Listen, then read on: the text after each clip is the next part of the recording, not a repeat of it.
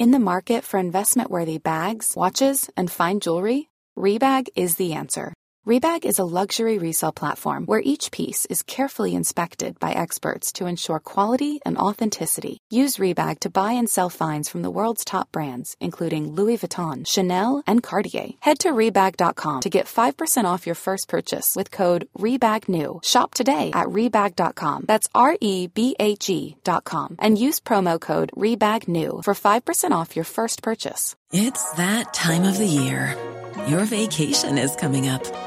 You can already hear the beach waves, feel the warm breeze, relax, and think about work. You really, really want it all to work out while you're away.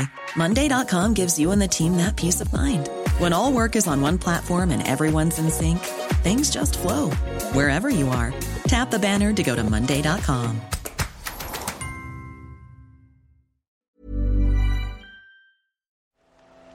The Telegraph. Podcasts.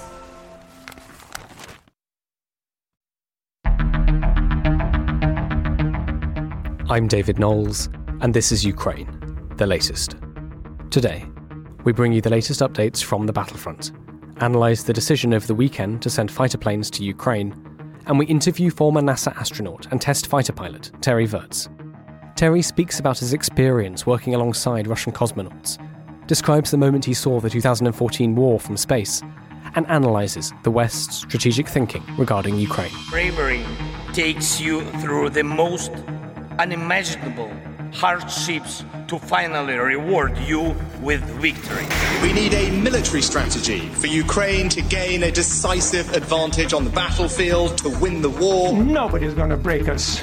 We're strong. We're Ukrainians. Every weekday afternoon, we sit down with leading journalists from the Telegraph's London newsroom and our teams reporting on the ground to bring you the latest news and analysis on the war in Ukraine. It's Monday, the 21st of August, 1 year and 178 days since the full-scale invasion began. And today, I'm joined by our Associate Editor Dominic Nichols, Assistant Comment Editor Francis Sternley, and our guest is former NASA astronaut Terry Virts. I started by asking Dom for the latest news from Ukraine. Well, hi, David. Welcome back. We managed to keep the place intact without you, although there was a slight flood.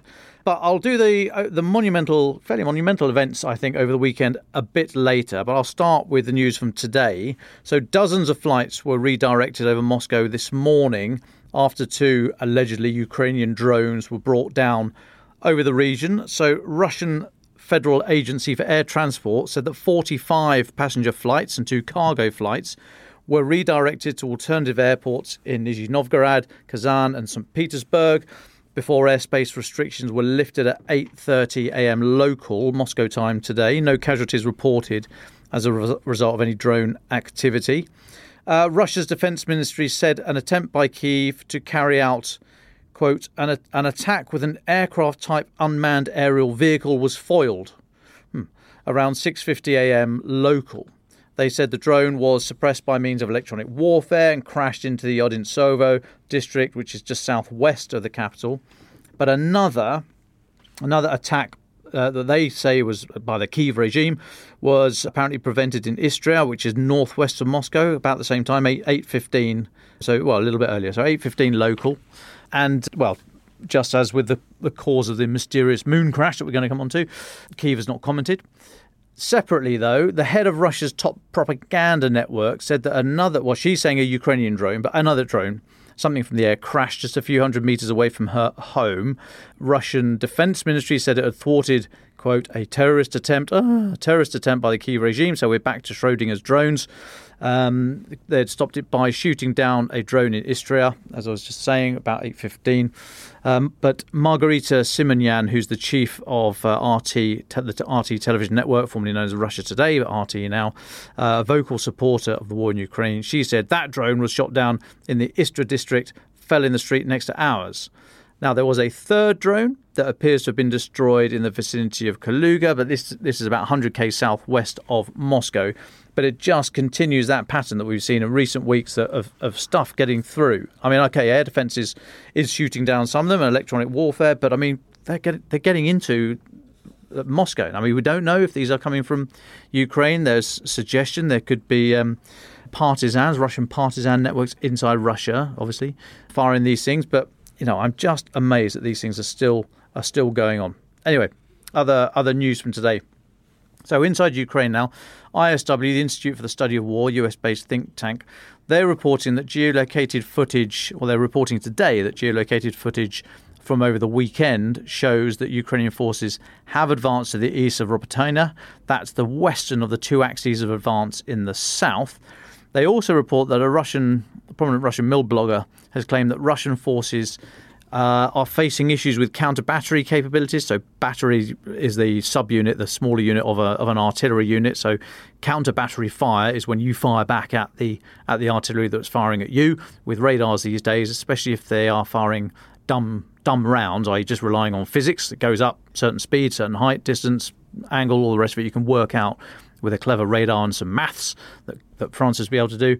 You can work out where it's come from. So counter battery fire and counter battery capabilities is hitting back at the things that are firing at you. So this mill blogger said that Russian forces continue to face issues with counter battery capabilities on all sectors of the front, but particularly in the Zaporizhia direction. Now that is the axis that we're talking about. If this is a suggestion that, this is me commenting now, if this is a suggestion that Russia's artillery units are lacking ammunition or being wiped out themselves, it may be as a result of the slight change in Ukrainian tactics in recent weeks to go after the depth battle, i.e., it's extremely hard at the front through the minefields, so they are going after those long-range targets, going for Russian artillery and logistic nodes. So maybe we are seeing the effect at the front and in the mill blogger community from that change in tactics.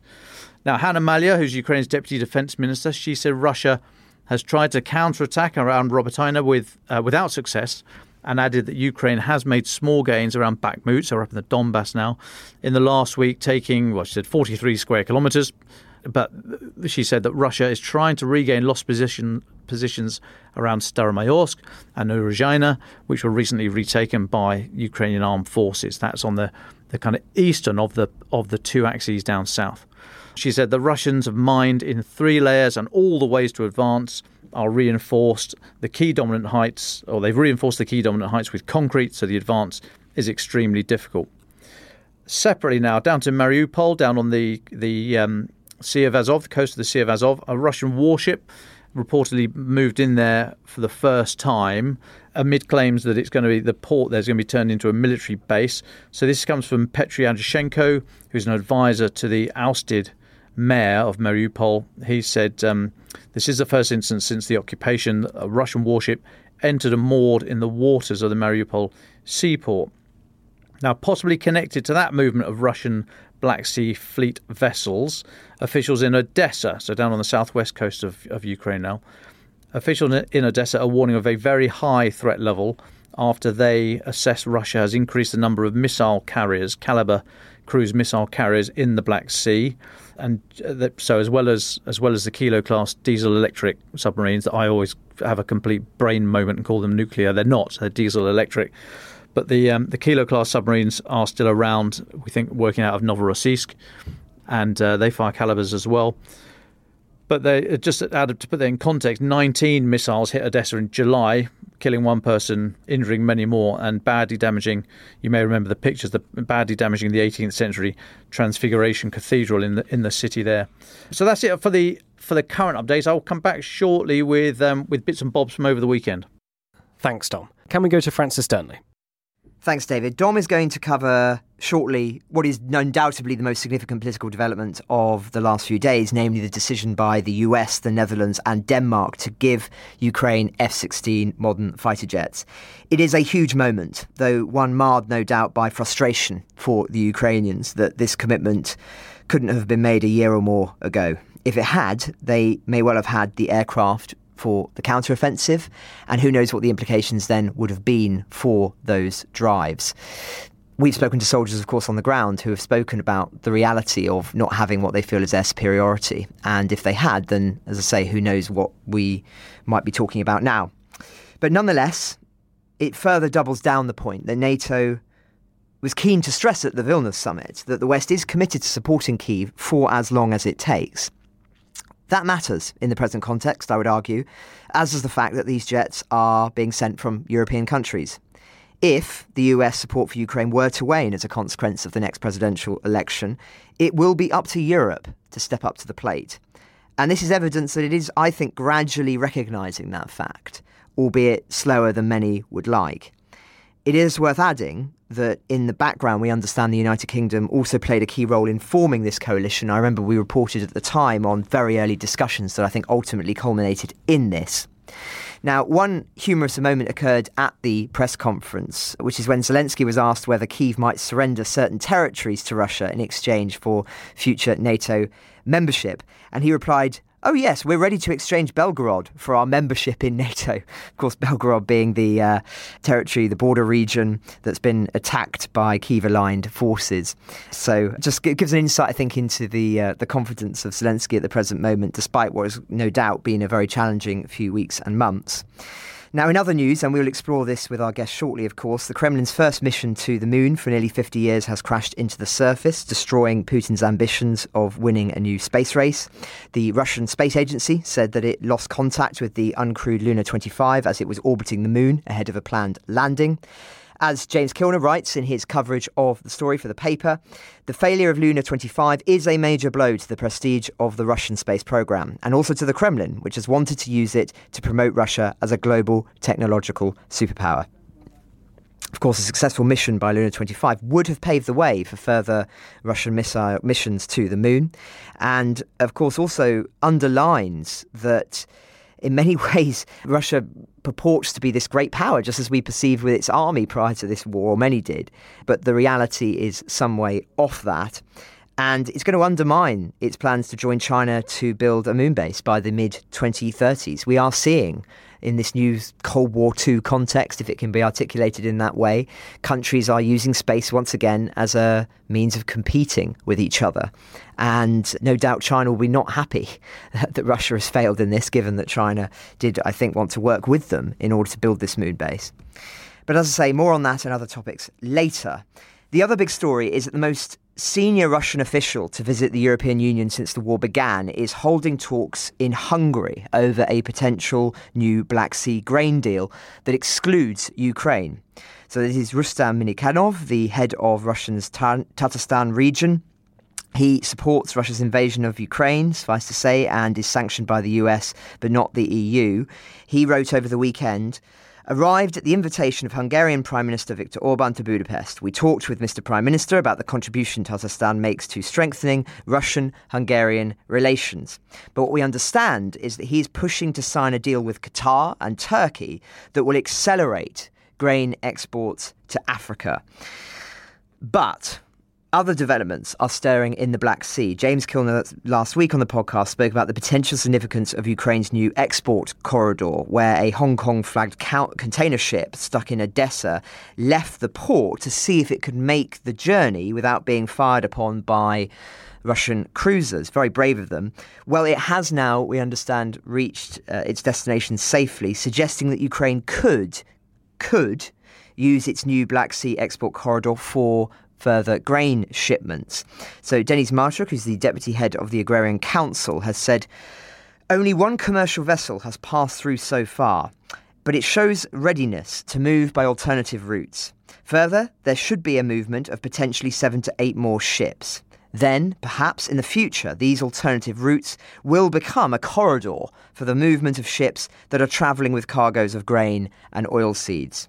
Now, if that were the case, it would, of course, offer a lifeline for sea routes, although it would still mean a serious curtailment of the amount shipped out. But we're monitoring very closely, and of course, more on that as we have it, David.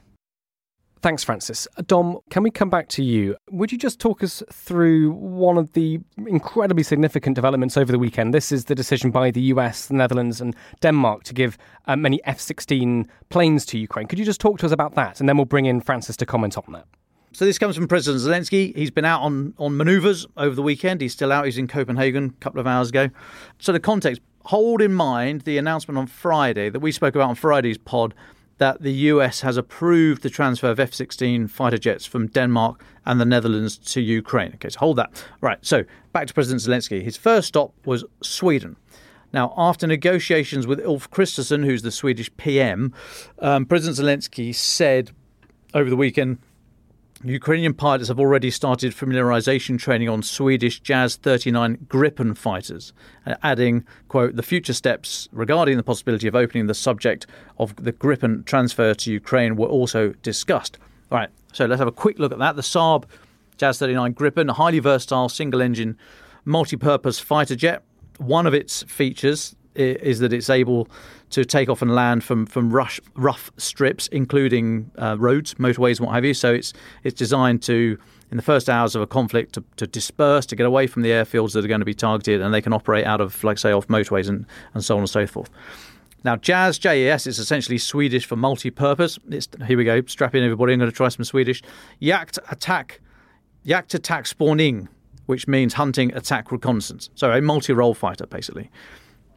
There are questions over which variant is going to be sent and whether permissions are required from the US. So the latest model, the E model, is likely to require US permission. But the C variant, which is thought to be the most likely to be the one sent, might not. That uses a Volvo RM12 engine, which is produced in Sweden from a US design, so they might need permission. The E variant uses a US engine, so export permission would likely be needed. But, you know, considering where we are with the debate at the moment about F-16s and what have you, I think it's extremely doubtful the US would hold back on any Gripen transfers. So good news there for fighters. No numbers on the Gripen, but a very capable fighter, multi-role fighter, and that was a big success from President Zelensky's visit to Sweden.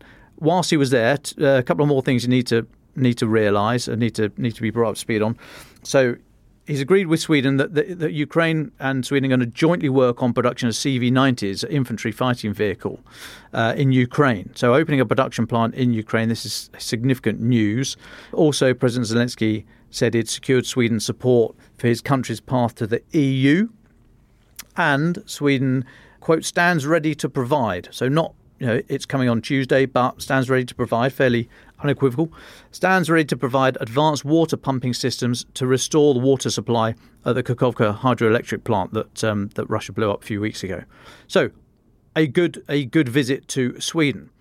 He then moved on, went down to the Netherlands. It was later confirmed that the Netherlands and Denmark will between them send dozens of F-16s to Ukraine. So he met with Mark Rutte, the Dutch Prime Minister, and after that, so President Zelensky said the Netherlands are going to donate 42, which is basically the entire Dutch inventory of F-16s. They're moving on to the F-35, so they are, they're moving their crews and their whole systems and all the rest of it. So whilst I wouldn't call them spare, but they're on the way up. So 42 F-16s available there. That's after the pilots and engineers have been trained. Now, it should be noted that Mr. Rutte said the final number had not been agreed. And just as an aside here, you may remember July 17th, 2014, when Russia murdered 196 Dutch citizens with the shooting down of Malaysia Airlines MH17 over eastern Ukraine. I think that was attributed to a Buk missile. In response to the announcement that the Netherlands could be donating 42 F-16s to Ukraine, a number of commentators have made the point of what goes around comes around. But Zelensky then moved on to Denmark.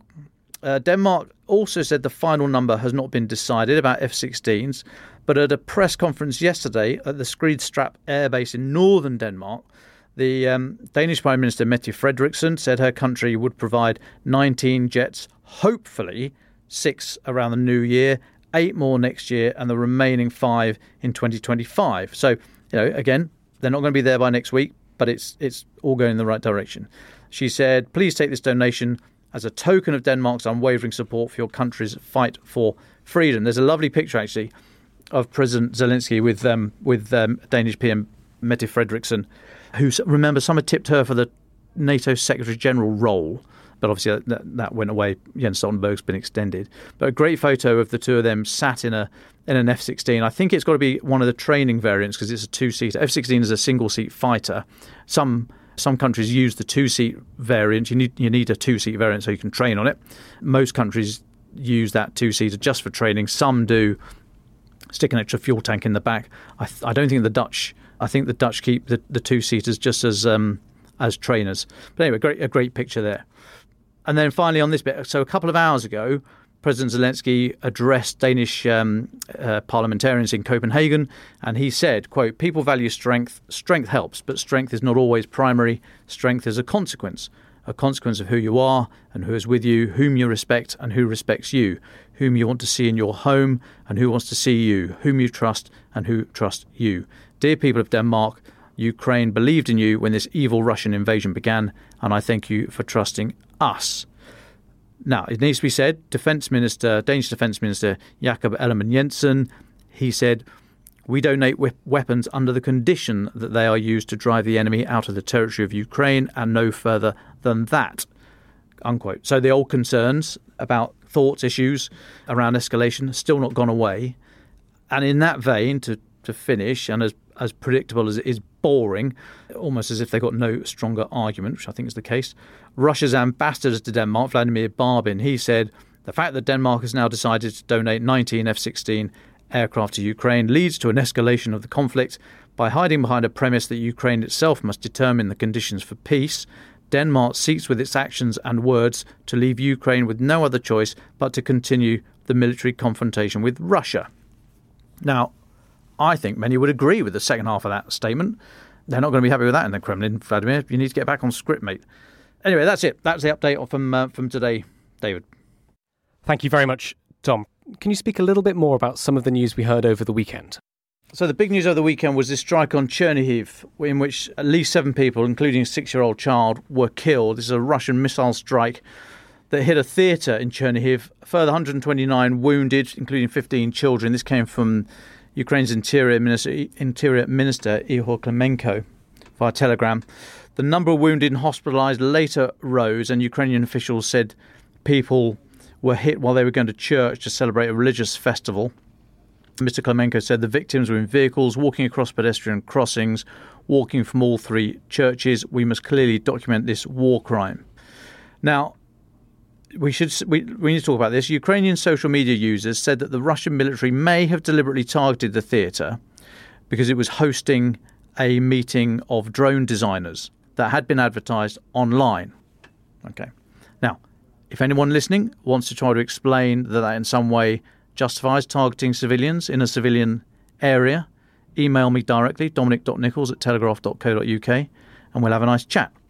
Regardless of what the hell's going on in that theatre, if they're wargaming or they're playing whatever, drawing tanks, you don't fire missiles at a civilian theatre and kill people. But if you want to debate that, if you want to try the whataboutery, then email me. So also over the weekend, a Ukrainian drone, but something targeted a Russian military airfield in the Novgorod region. This is home to Russia's 840th Heavy Bomber Regiment. Caused a fire. Well, so Russia's defense ministry said it caused a fire and damaged 1 warplane. Right. So the attacked base in Solsty, this is about 100 km south of St. Petersburg, 500 kilometers northwest of Moscow.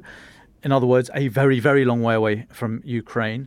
It's home to the Tupolev Tu-22M strategic bombers. They're codenamed Backfire by NATO. These are the ones, or some of the Tupolev, some of the bombers that are Moscow's using to fire cruise missiles at Ukraine. A local Telegram channel said that 2 aircraft were damaged and posted pictures of a fire at the base. Russian MOD said nobody was hurt. The fire was quickly extinguished. As a result of the terrorist attack on the territory of the airfield, a fire broke out in the parking lot, which was quickly eliminated by firefighters. 1 aircraft was damaged, the ministry said in a massive understatement. Because if you go and look at the images on social media, you will see an aircraft, a Tupolev, absolutely engulfed in flames. I mean, there's nothing coming out of that at all. Following that attack on Saturday, at least 6 Tu-22M3 aircraft were relocated from Solsty up to the Kola Peninsula, right up north, the Olenia Air Base up by Murmansk, right up in the north of Russia. And you may remember this time last year, Russia moved about a dozen Tu-60, and these are the older Tu-16, Tu-95 strategic bombers. I think they're propeller driven, but they're still big and capable. They moved them to Olenia for the very same reason, because the Engels Air Base, remember the Engels Air Base was hit by drones, And then on Sunday, yesterday, Ukraine is said to have struck a railway station in one of 4 alleged drone attacks across Kursk, Rostov and Belgorod. They all border Ukraine, as well as the Moscow strikes that we've been talking about at the start. Now, in Kursk, 5 people are injured and fire broke out when a drone hit the city's railway station. That was according to the region's governor. And then just very finally from the weekend, so Britain's Chief of Defence Staff, Admiral Sir Tony Radakin, he commented and posted imagery of himself on the Polish-Ukraine border with commander of US EUCOM, European Command, General Cavoli, who's also SACEUR, Supreme Allied Commander Europe, so the head of the military side of NATO. They met Ukraine's Chief of Defence, General Valery Zaluzhny, and his senior team. They had a 5-hour discussion on the counteroffensive and plans for this winter and 2024. And then Admiral Radakin said Russia underestimates Ukraine's resilience and resolve, continued military strength and expertise, and the solidarity of its allies. So a busy weekend all in all, David. Thanks very much, Dom. Francis, I believe you have an announcement for our listeners before we go to our guest, Francis Durnley. Thanks, David. Now, before we bring in our guest, an update on our upcoming America trip. Thank you to all of those listeners who answered our call several weeks ago to help put us in touch with senior figures in the country for our upcoming trip. We already have many interviews lined up for when we're out there in September and beforehand as well, which we look forward to sharing with you in due course. Now, we mentioned that there would be an event for you, and we have an update on this. So at 7 p.m. on the 14th of September, we will be recording a special episode of Ukraine the Latest at the British Embassy in Washington, D.C., with a live audience of listeners to the podcast, followed by a Q&A with us. The tickets are free, but are, of course, limited. They will become available at the following link, which I'll read now, www.telegraph.co.uk/Washington ticket. I'll repeat that, www.telegraph.co.uk/Washington ticket from 8 a.m. Eastern Daylight Time tomorrow. That's Tuesday the 22nd. We'll also post the link in the description for this episode. Now, if you try and visit the page before 8 a.m. Eastern Daylight Time on Tuesday, you will see a 404 error page. Don't worry, that will disappear at 8 a.m. on the dot tomorrow. We very much look forward to recording the episode and meeting some of you. To those who are unable to make it, the event will be recorded and released as another video special in the days afterwards.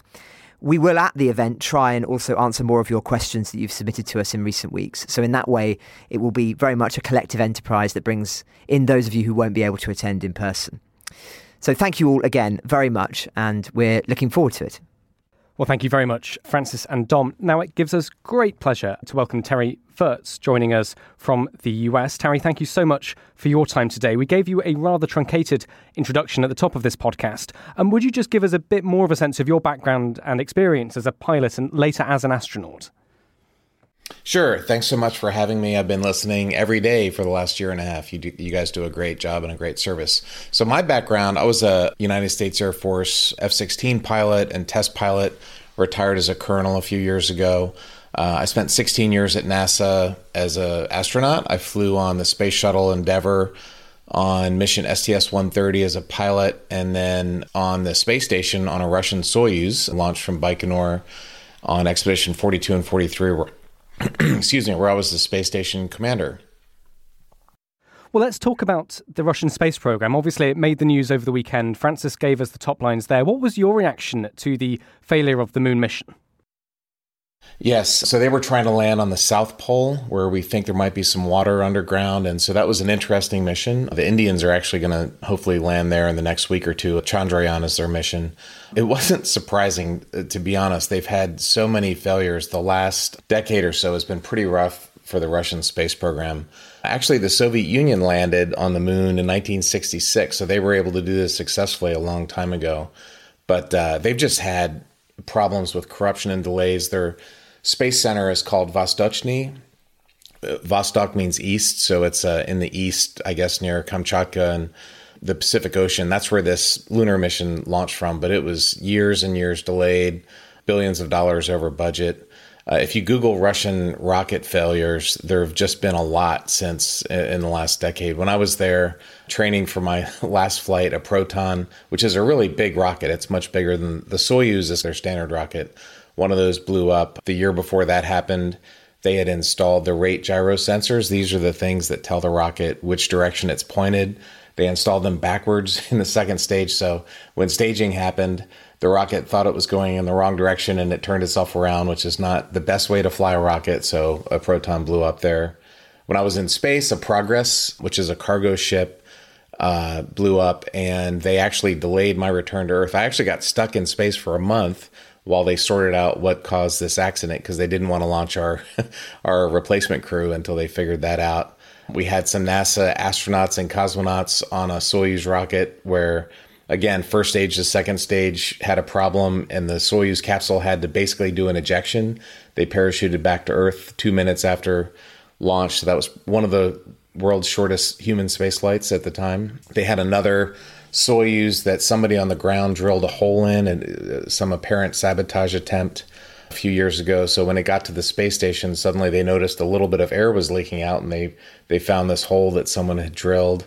A couple modules have put the space station out of control, where the small thrusters on a module would fire incorrectly and cause the station to go out of control. That happened to me when I was commander of the space station. My Soyuz had some accidental thruster firings, and so there's been some serious problems with their space program over the last decade. In fact, Russia used to be the go-to launch provider for the world. Until 2017, they were just dominating that launch market because they were cheap and they used to be dependable. And SpaceX has completely taken that over now. Everybody goes to the Falcon 9, and the Russian space industry is just not in great shape now. Well, those are some astonishing stories from you, Terry. Can I ask, what was it like working with the cosmonauts themselves in space and with the Russian space program supporting you all? What was your experience there?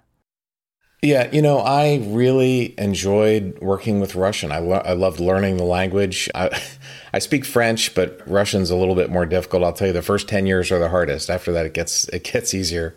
I enjoyed the trainers. I enjoyed the food.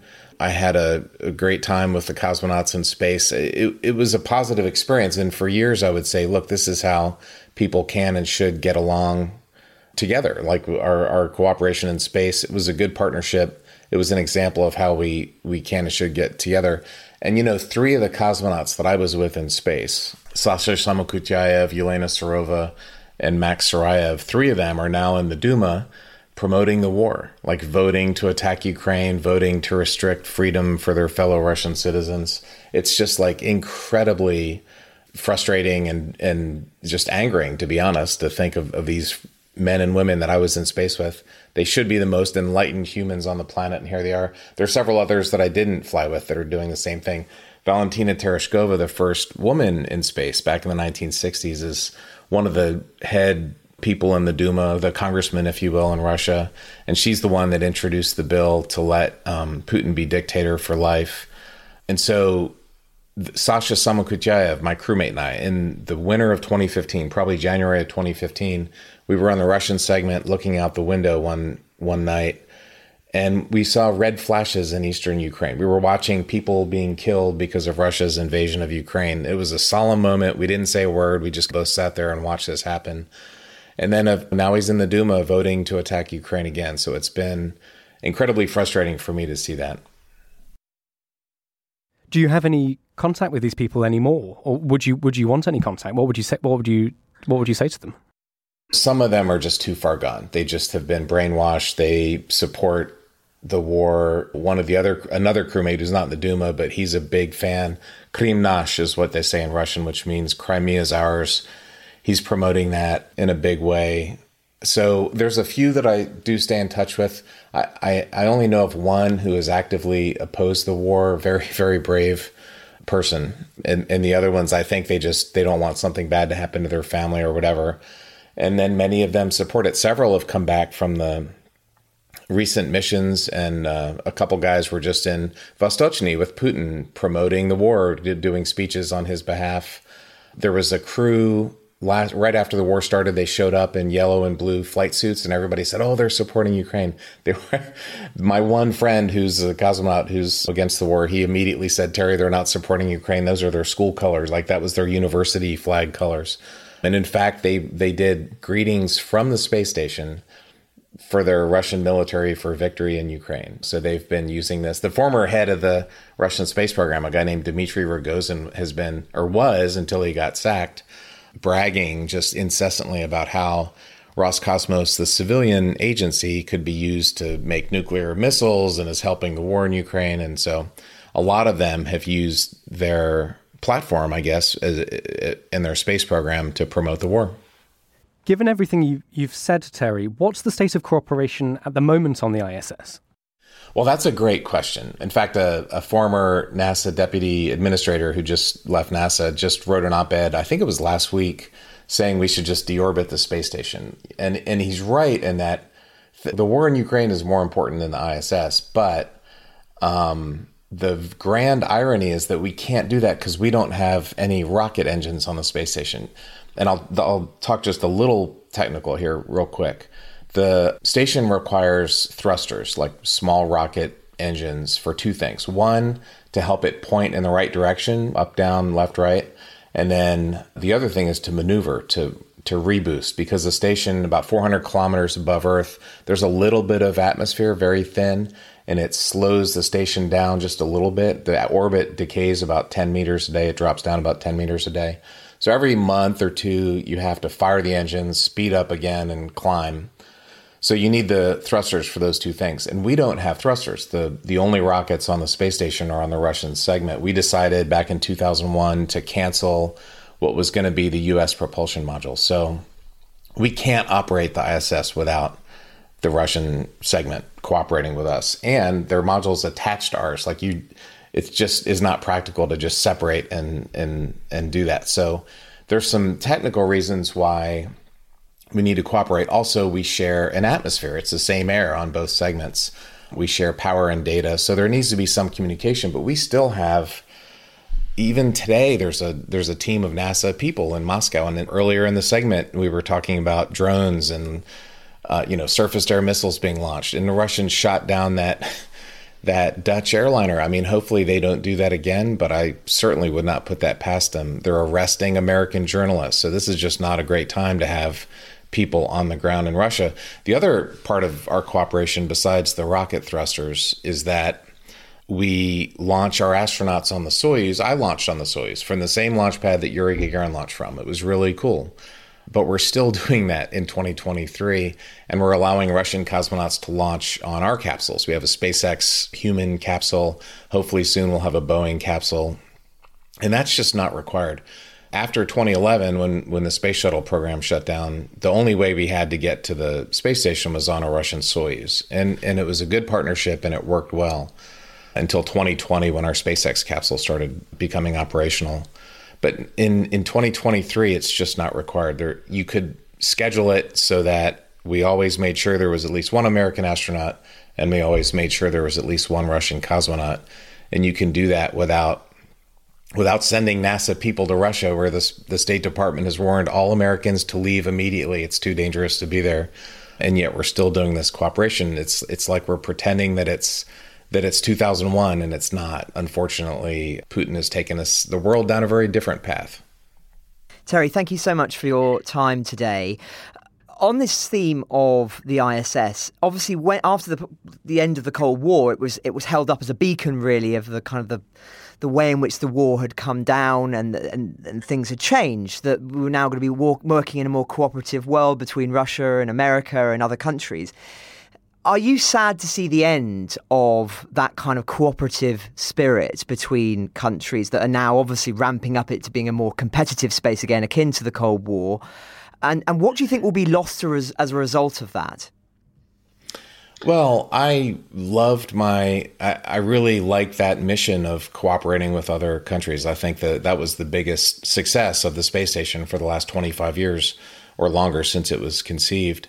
And it's very sad to see what's happened in Russia. But to be honest, the station is still a great place for Europe and America and Japan and Canada and, some Middle Eastern nations have flown. The UAE had several astronauts go to the space station. And so it still is a great place to cooperate. But the problem in Russia is one man, Putin.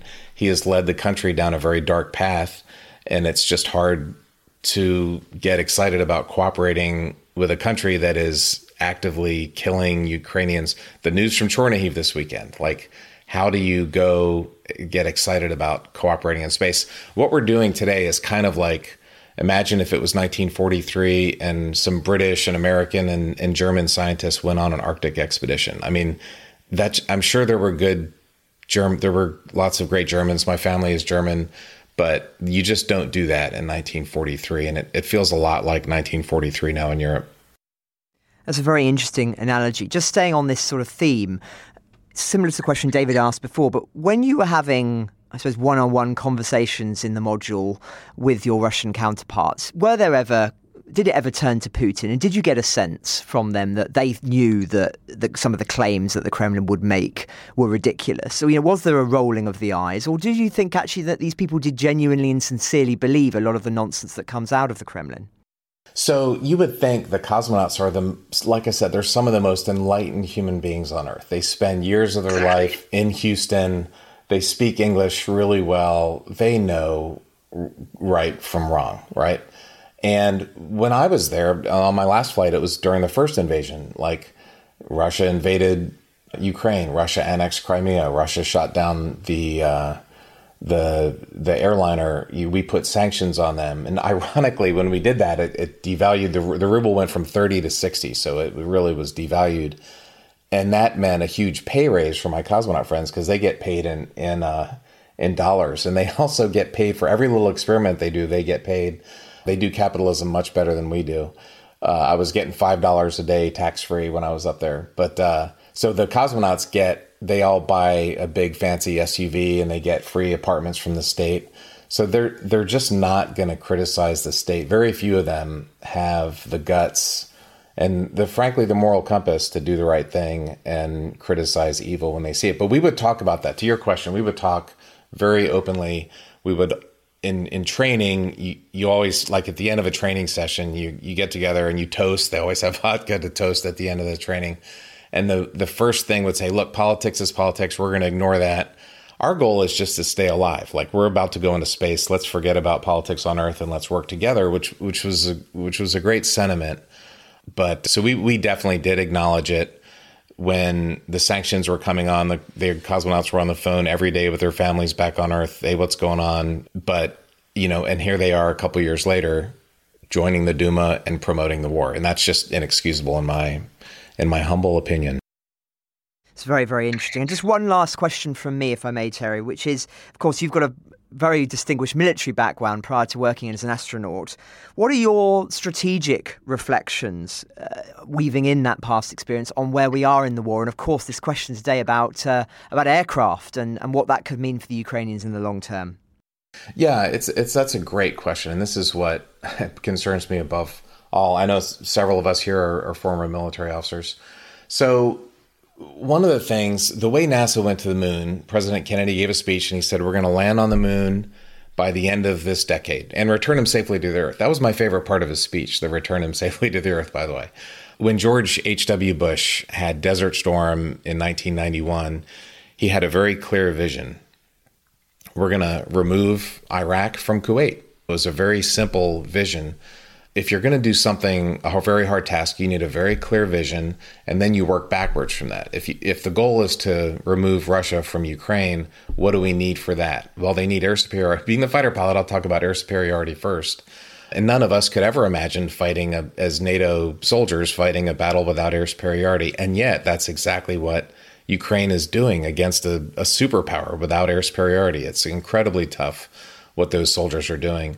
So the question is not, should we give them JAS-39 Gripens, or should we give them F-16s, or how much should they do? The question is, they need air superiority, so therefore what capabilities do we need to give them? F-16s would help. More Patriots would help. It took a year to get Patriots there to begin with.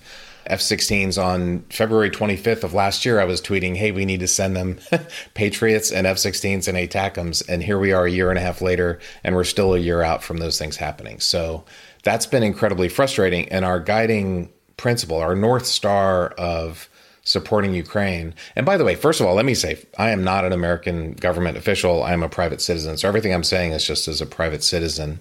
And I'm also very thankful for the support that America and Europe has done. We've given them tens of billions of dollars in military and economic aid. And but for that aid, Ukraine would probably have lost very quickly. And so I'm very thankful for what we've done. I just think we've gone about it in the wrong way. So what I was saying, our North Star for providing them with support has been timidity and fear and making sure we don't offend Russia, rather than here's the vision of kicking the Russians out, and therefore they need this many squadrons of F-16s. And frankly, I was an F-16 guy for 10 years, best airplane ever made. It is not the 2023 air superiority machine. Those are F-35s. If we really want to give them air superiority, they need F-35s to go against those SA-10, SA-20, or as the Russians call them, S-300 and S-400s. The other thing is what kind of mechanized vehicles do they have? We've given them 12 Challengers here and 10 Leopard 1s there, and American M1s that still haven't even gotten there yet, I don't think. And so they've had this hodgepodge of equipment coming in. I joke it's like the Goodwill of military stuff. In America, Goodwill is like a thrift shop, secondhand store.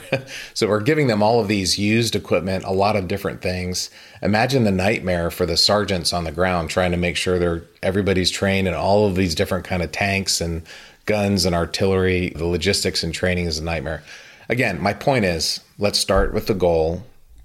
The goal is to get Russia out of Ukraine. First of all, Putin could make that happen tomorrow, but I don't think he will.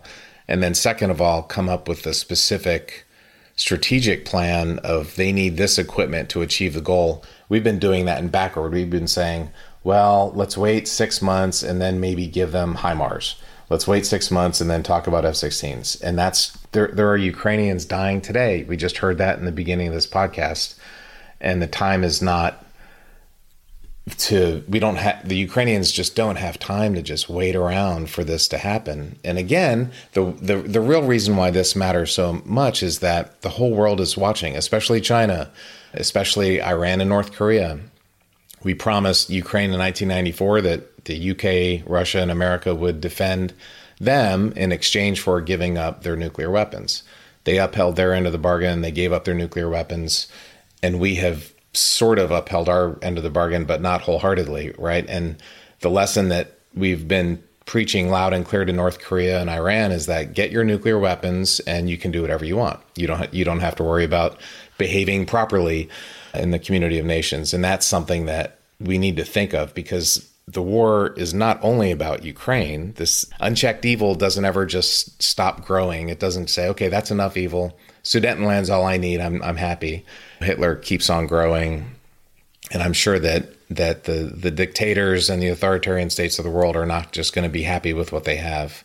So we really need to think about that in a bigger picture, I think, and be very clear about what the vision is, and then be very deliberate about giving them the capabilities to achieve that vision, as opposed to just being worried about, are we going to offend Russia or not, which seems to have been a big driver over the last year and a half. Terry, thanks for that. It's Dom here. Thanks so much for joining us today. Can I just ask you a couple of things, if it's sort of bringing you back down to earth a little bit, although not all the way, with your former F-16 flying helmet on? You've just said it there. F-16 is a great aircraft. Many other people have said, yes, it's brilliant.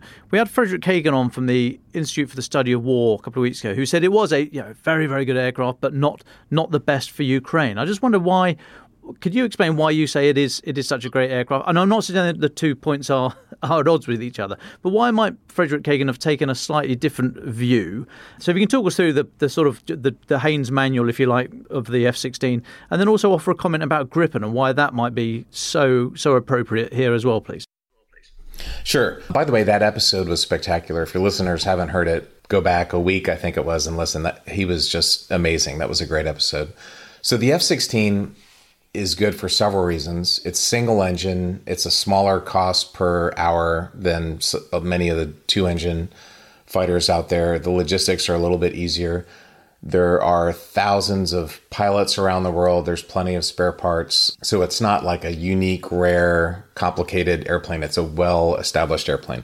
Lots and lots of weapons can be launched from it. And what we're talking about is having it be, a weapon launching platform. And so it can be used to shoot all kinds of missiles into the battlefield.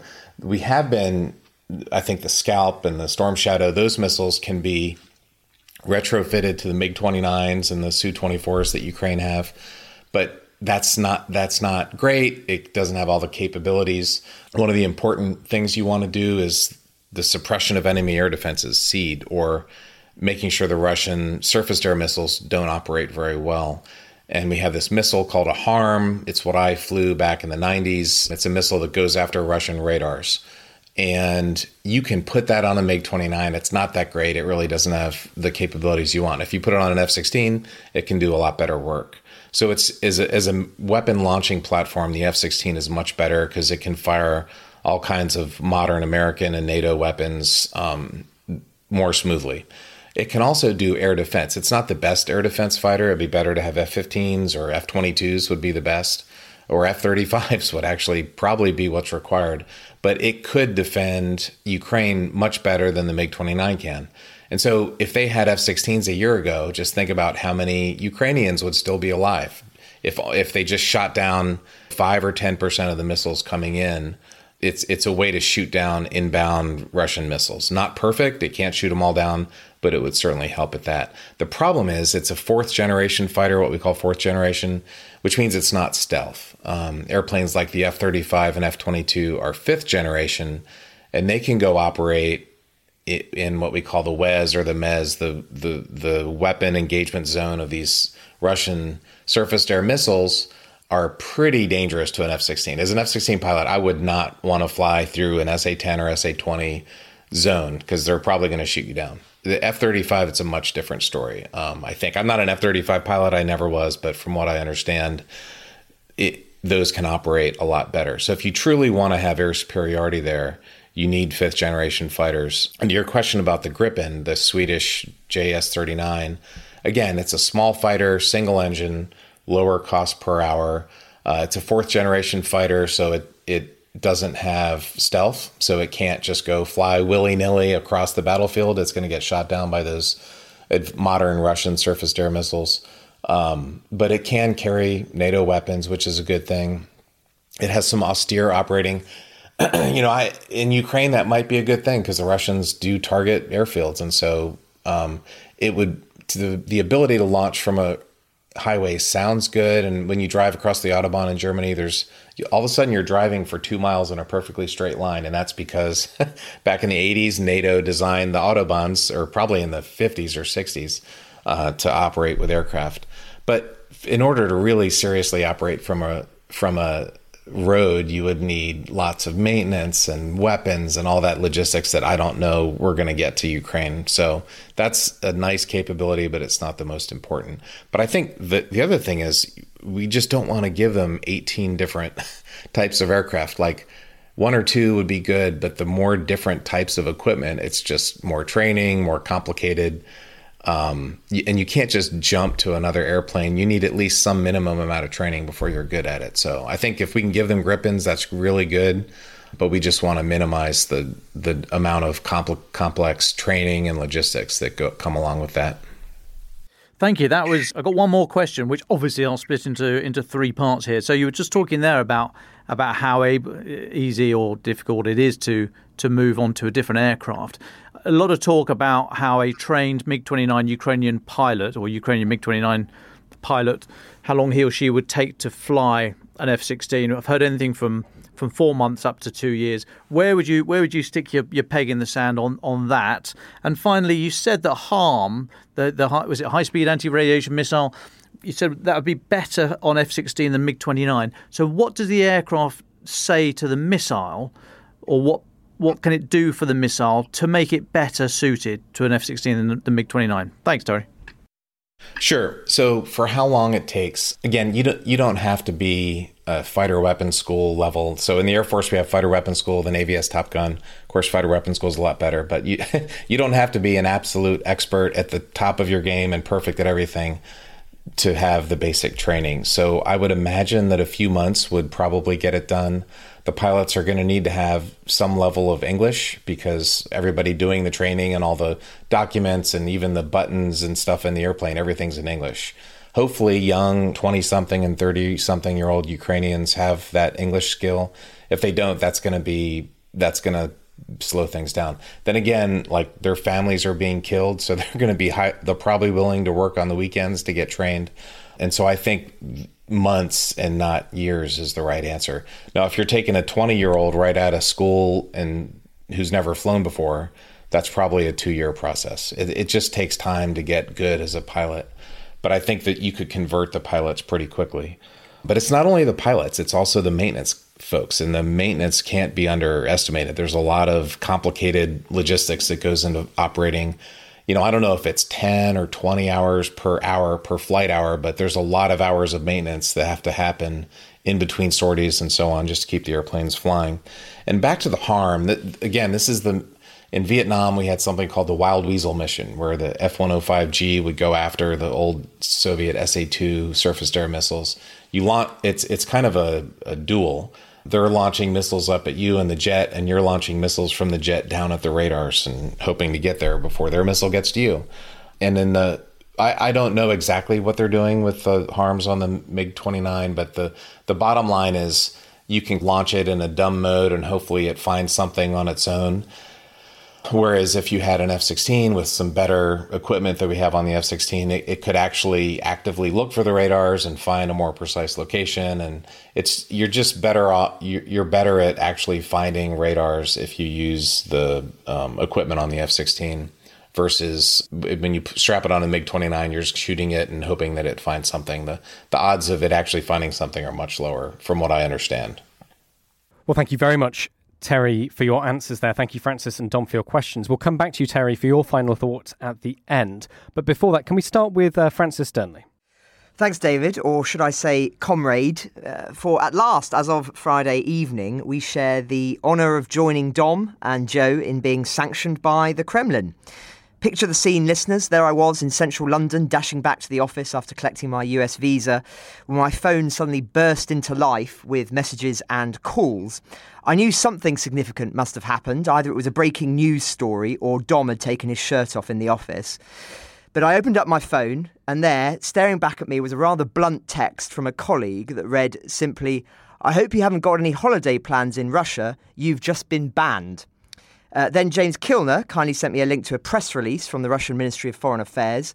It's quite a surreal moment when the world's largest country singles you out by name as a hostile entity. And I'll read a few highlights from this press release. In response to the aggressive anti-Russian policy pursued by London, whereby a mechanism of unilateral sanctions against Russian citizens and companies is actively employed, a decision has been made to expand Russia's stop list by including members of Great Britain's political establishment, army and law enforcement, the professional legal community, and the journalistic corps. The expanded list includes, among others, UK Secretary of State for Culture, Media and Sport, Lucy Fraser, and Minister of State for Defence, Annabel Goldie. And in view of London's unwavering military support for Kyiv's neo-Nazi regime, a decision was also made to impose individual personal sanctions against the leaders of the British private military intelligence company Prevail Partners, and in view of Britain's involvement in information and propaganda support for the Zelensky regime, Russophobic charged officials and correspondents in the British media, including, the Daily Telegraph's David Knowles, Francis Dearnley, and Keith Freeman. Keith Freeman? Who is this international man of mystery? Surely the august Russian Foreign Ministry wouldn't make a rookie error and confuse Colin Freeman for a Keith Freeman. If anyone knows this Keith Freeman, who works at the Telegraph and has somehow managed to upset the Ruskies on the down low, do let us know. We'll get him a drink. The press release goes on to say that David, Keith and I, along with several other journalists at the BBC and The Guardian, are, quote, implicated in fabricating fraudulent anti-Russia stories to be promoted in the media and in spreading false information about our country as they are trying to prevent and cut short attempts at impartial coverage of the developments in Ukraine and to exclude signs of dissent by using methods described by George Orwell in the novels 1984 and Animal Farm.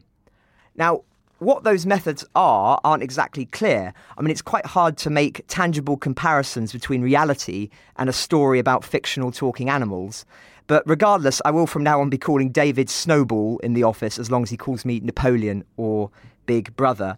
But being serious for a moment, our commitment to keep bringing you factual reporting and analysis will not waver because of this, suffice to say. If anything, it will be the opposite.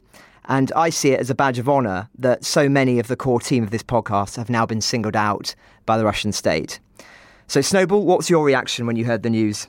Thank you, Francis. Well, initial reaction, obviously, that, I'd have to sell the diamond mines, my oil interests, my string of dachas. But no, being serious for a second. Well, I was in the west of Scotland last week on the island of Islay. If you like your whiskey, I would advise you look it up and do go visit. On the island next to Islay is Jura, a sort of long, huge island dominated by some mountains in the centre. And right at the end of that island is it's a sort of large cottage called Barn Hill. It's where George Orwell wrote the majority of 1984. He was suffering from tuberculosis and he visited the island several times and finished the novel and left the island for more treatment and never returned. He died. I won't go on too much, but of course the central motto of the party in 1984 is war is peace, freedom is slavery, and ignorance is strength. And I would just ask all of our listeners to make your own minds up, really. Do you think over the past year and a half, the assessment of the Russian Foreign Ministry that this is what we have done, that what the reporting that we brought you from Kharkiv, from Kramatorsk, from Kiev, from Bucha, from Lviv, from across Europe, from NATO conferences, from London, do you think that lines up with what you read in 1984 or not? Do you think maybe there's been some mistake? And I would ask as well, maybe look at everything we've been reporting on inside Russia and inside Ukraine and ask maybe war is peace, freedom is slavery, and ignorance is strength. Does that potentially apply better to the methods employed by the Russian state? We never tell you what to think. It's really up to you to make your own mind up. But yes, I mean, Francis, as you said then, the idea that what we've been seeing, is somehow fraudulent. I don't think there's much fraudulence about what I saw in Kharkiv or on the road to Kramatorsk or in Kiev listening to the air raid sirens. Nothing fraudulent about any of that. But yeah, quite a surreal moment, very surreal moment to sort of look down at your phone and be like, oh, right, okay. Interesting. Thank you, Francis. Dom Nichols. Thanks, David. Thanks, Francis. Glad to have you in the sanction room with me. In the words of the great sage John McClane, welcome to the party, pal. But anyway, my final thought, in light of the our plans that you heard earlier on, our plans coming together for the US trip, I've been doing some essential research and I need your help, please, listeners. I need customer reviews on the following bars in Washington, please. Church Key near DuPont Circle and the Solace Brewing. This is serious, Francis. And the Solace Brewing Tap Room and Blue Jacket, the last two in the Navy Yard neighbourhood. I'll be looking for other recommendations across other US cities in the near future, but that's your homework for tonight, please. Well, thank you, Francis and Dom. Terry, thanks so much for joining us. You've spoken about an incredible breadth of things during your time with us. What's your final thought, or would you just like to mention anything that we haven't spoken about so far?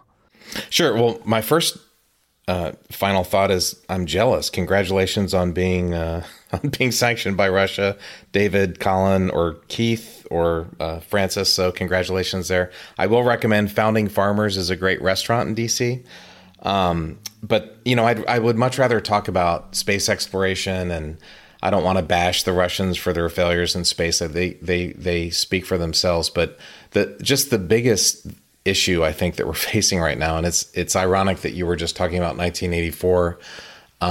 This is what the world has become. It feels like this competition between authoritarian, totalitarian, surveillance states, in China.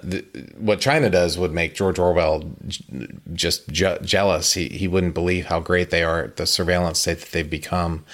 And, the freedom-loving democracies, we tend to be a mess. We don't get our politics very well. We're always having changeovers. We're not the most organized bunch.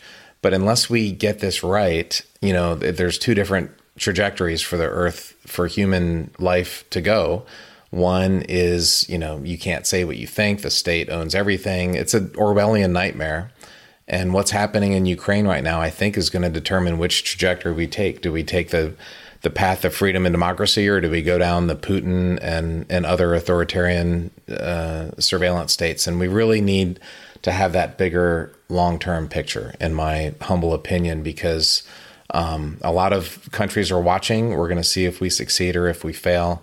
And if Russia's able to attack a European democracy and win, that's just not going to be good for our kids. And I think we are so lucky that the Ukrainians are the ones actually fighting and dying for, honestly, freedom in Europe. And if this doesn't work out, I'm afraid it's going to be our kids. So we really need to support them, I think, with the vision and strategy that I was talking about earlier, to make sure that we win. Because if that doesn't happen, that's going to lead to worse things in the future.